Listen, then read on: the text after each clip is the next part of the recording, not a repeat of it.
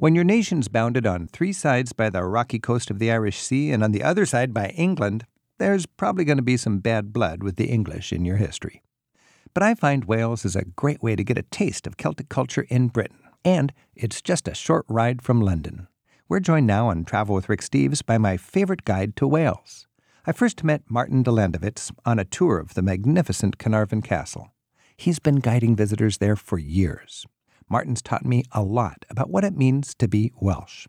Martin, nice to have you back. Hi, Rick. So, Martin, how is Wales the same, and how is it different from English culture? Well, it's different in many ways. I mean, for a start, it's Celtic, if you like. That's pretty fundamental. Yes. Now, where I come from in the North Carnarvon is you have the greatest proportion of Welsh speakers in Wales. It's over 95% of people use Welsh as their first language where I live. See, now that is really striking to me today. Yes.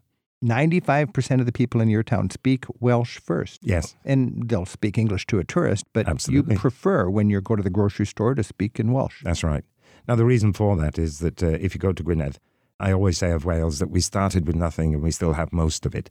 Now, Gwynedd is, let's say it's mountainous. And that's a state in the north of Wales? Yes, it's a county. It doesn't give much, as it were. The landscape is unforgiving. It's not economically yielding. And so that people that lived there, nobody really wanted it. The Romans didn't really want it, and even Edward I didn't really want it. Tell me if I got this right. Very simplistic terms. Long time before the Angles came over from the continent, Celtic people lived throughout what is United Kingdom today. The United Kingdom, yes. And then the Angles came, and they were stronger and had their military, and they pushed the indigenous people to the more meager and hard-to-farm fringes. Yes. And the Angles took the best land, which became England, and the Celtic people got what they didn't really want to work, Scotland and Wales and Ireland. Cornwall even. And these are the points that the Anglo-Saxons who come over as the Roman Empire breaks up, they take what they like. You know, they subsume pre-existing Celtic culture, deep soil, crops will grow. When they come to the mountainous wastes of Wales or of Scotland, they go, oh my gosh, we don't want that. So Angles became Angle land. And what's the derivation of the word Wales? Wales is, in fact, an English term. It's ultimately a Proto-Germanic term, Valhaz. It means foreigner. Wales means foreigner. It means foreigner in Anglo-Saxon. You have the same word. Walloons. The Walloons are the foreigners the French, of the Low Countries. Yes, they're the French, yeah. The French speaking in Belgium, they're non-Germanic. It means foreigner. It's a Germanic word, and it was used for anybody originally who lived within the Roman Empire. Okay. And so even the word walnut has that wal element in it. It was a nut that wasn't found in the German-speaking world, and so it's the foreign nut. What was the phrase you said earlier? If you got little and you've kept most of it? That's right. You started out with little and you still got most of it. We started with nothing and we still have most of it. People tried to take it off us, but we still have it. And you're protecting the language. Where you in your county, most people speak Welsh. How is the government promoting the preservation of the language? Well, where I live, school is taught in Welsh because it is the first language. And you can go all the way through to doctorate level in Welsh. It has equal status in law. Therefore, all your income tax and so on is going to appear in Welsh, as indeed they appear in English. But you have to be clear that the Bible was translated into Welsh about 1600. And when it was translated, people looked at the Welsh language and think, oh, this is vulgar. And so they invented, as it were, a whole new version of Welsh, which was more Latinized, posher, if you like. Oh, is that right? That's right. So nobody in the street, apart from ministers of religion, ministers of state, and university teachers, actually uses the written form of Welsh when talking. This is Travel with Rick Steves. We're talking with Martin de Lewandowicz, and we're talking about the foundations of Welsh culture. When you think of the foundations of Welsh culture, Martin, cities really are not a Welsh thing. Cities were established by the English that came in to subdue the insurgents, the Welsh people in the countryside. Is that right? Yeah, well, if you read, there's a guy who travels around Wales at the end of the 1100s, Gerald de Wales, Geraldus Cambrensis. And he says in his itinerary of Wales, Wales has no cities. It has no use of cities. And quite simply, the city exists, if you think about it, as a place where people go shopping. But what if the surrounding land is so poor, so ill-provided that they fend for themselves? And therefore, even if you look at the population of Wales in 1801, it was only 500,000 people. So would you say most of the cities would have started as garrison towns to support castles by the English overlords? In North Wales, yes. But, cities, there were small settlements, very small settlements. It's a remarkable country for that. But, of course, the urbanization of Wales as we know it today came in the 19th century. In the north, slate was produced and it roofed the houses of towns So throughout. what we think of as Wales today is industrial age heritage, the mining industry, the slate. Exactly. And that gave us towns. Now, also that gave us choirs, a very important part of Welsh culture, in that when people came together in the workplace, or indeed in the many and varied, what were known as non-conformist chapels. They didn't conform to the established Church of England and grew hugely, particularly in the 18th century. They started in the 19th century, but of course the Great Methodist Revival of 1904, and these many and varied chapels were built. Singing started, and of course in the workplace, once people start to come together to work in the factory, the coal mine, the slate mine or quarry, then they will start singing, and they will be male choirs. They will not be mixed. So if you wanted a job in the 1800s, you had to work in the company mine, or the town was a company town, and you'd had to work in the mine, and you'd get one day off a week, and you'd gather together, and you would sing. Yes, and people would actually sing during their work time. Today, as travelers, we can enjoy that? You can, male voice choirs. Male voice choirs are, how can one say, it's an aging thing. Young people tend not to join choirs in the same numbers that they used to. Mm-hmm. Can you still find it today? Oh, yes, indeed towns? you can. All over Wales there are choirs. And a good thing to do is why not go to their practice? Is a traveller welcome to go to a practice? Very welcome. You'll be made very welcome. You said that maybe you'd like to make a small contribution. But their practice nights are good. Now, of course, they travel the world to give their concerts, but they always practice at home. So when you go to your bed and breakfast in some small town in Wales, can I hear the local choir? There is a website you can go on. If you look up Welsh choirs, it has a map showing where each of them is and will give you a phone number and when their practice nights are. That sounds like a perfect way to connect with Welsh culture alive today. This is Travel with Rick Steves. We're talking with Martin de Lewandowicz. We're talking about the foundations of Welsh culture. Our phone number is 877-333-7425. And Chris is calling in from Valencia in California. Hi, Chris. Hi, Rick. Hello, Martin. Bore da. And bore da chi, yeah. Yes, I spent a lovely week a couple of years ago in North Wales and really enjoyed visiting the slate mines, the gardens, the countryside, and of course the castles. And the question I had was, it seems sort of a happy irony to me, but do the Welsh feel a certain satisfaction in seeing their proud flag flying over the once formidable iron ring of castles, English castles that were built to sort of keep them down? A couple of things to say. The castles were built, in fact, the ones in North Wales to hold down the people of Gwynedd. They were much more of a statement than anything else. I mean, the cost of them is huge. The size of them, you've seen this, haven't you? They're vast.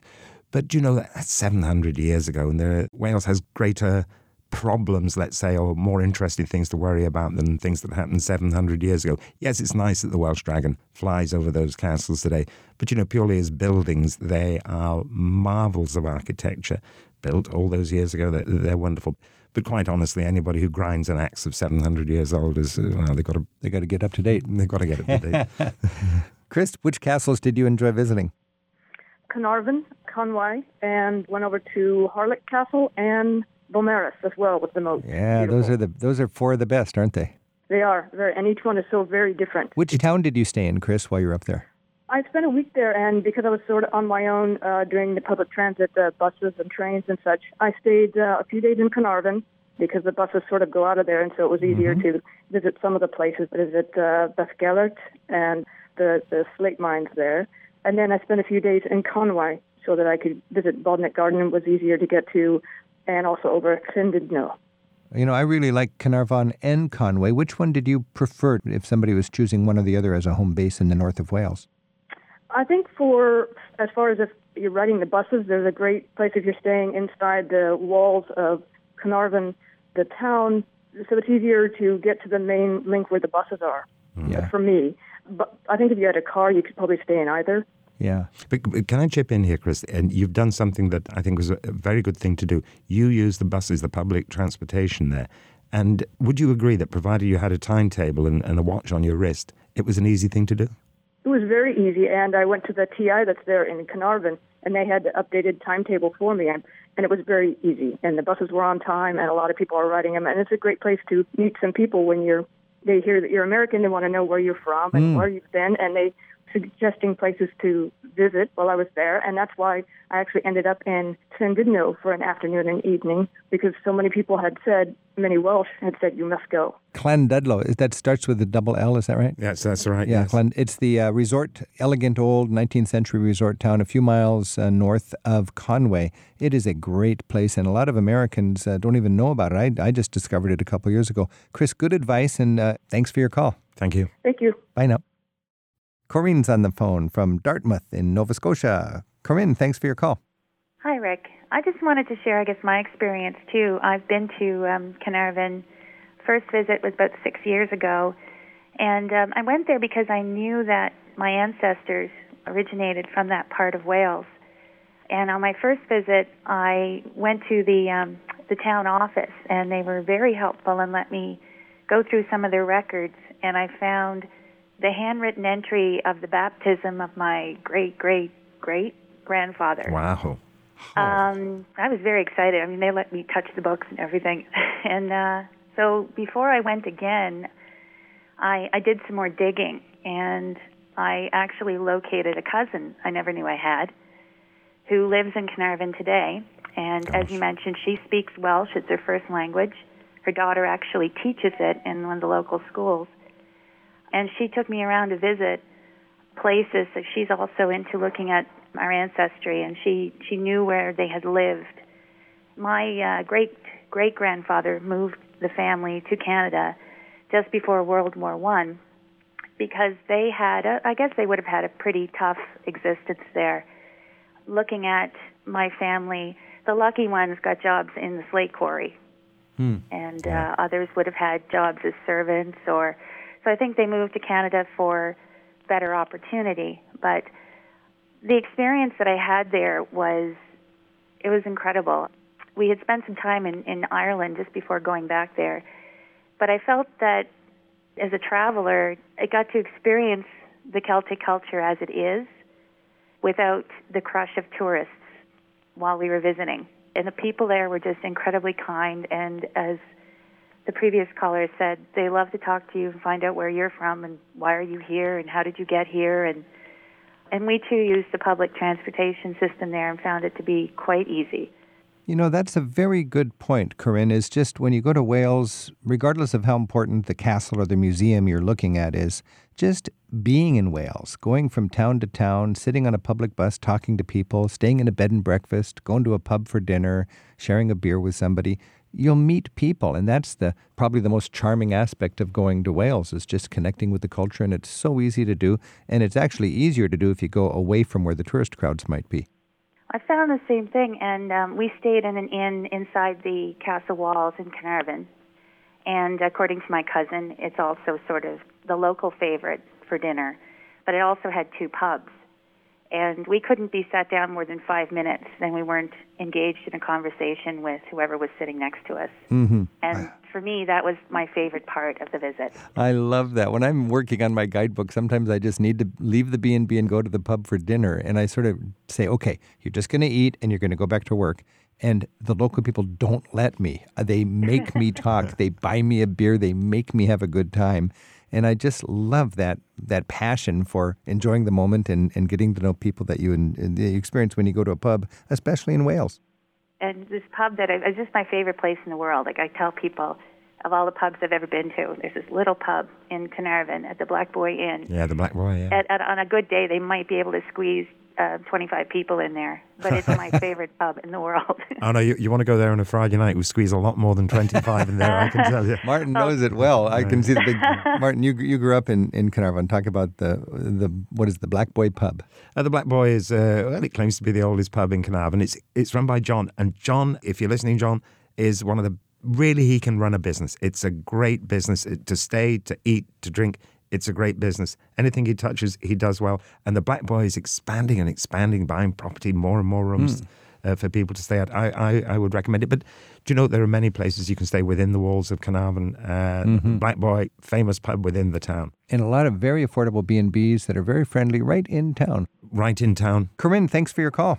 Thank you. Happy travels.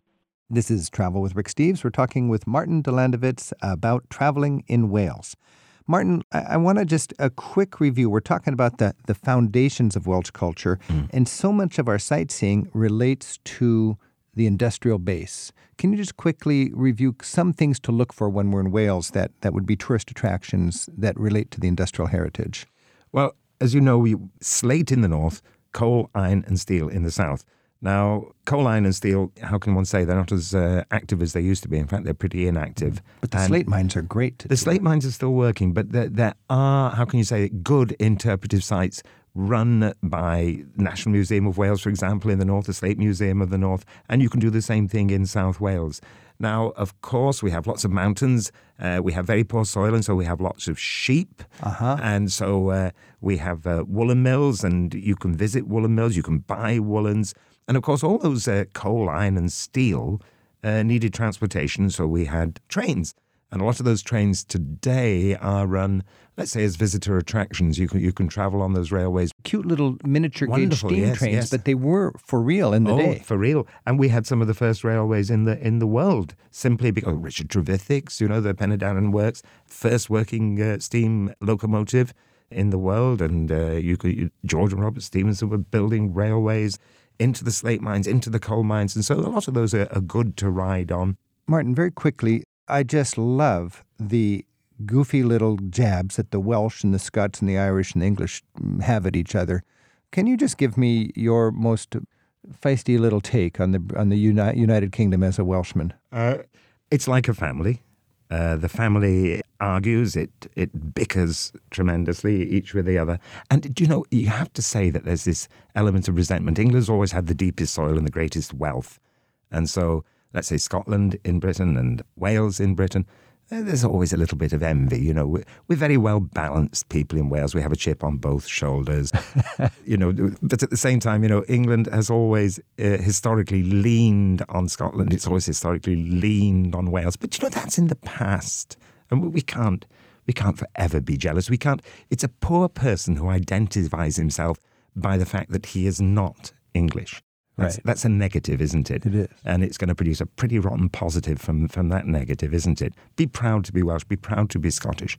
Don't say, I'm not this. Just be good at what you are. This. Yes, I am this, and be proud of it. Well, Martin, you certainly are Welsh, and it's great to be talking to you and feel your pride in your culture. Thank you so much for joining us. Thank you, Rick.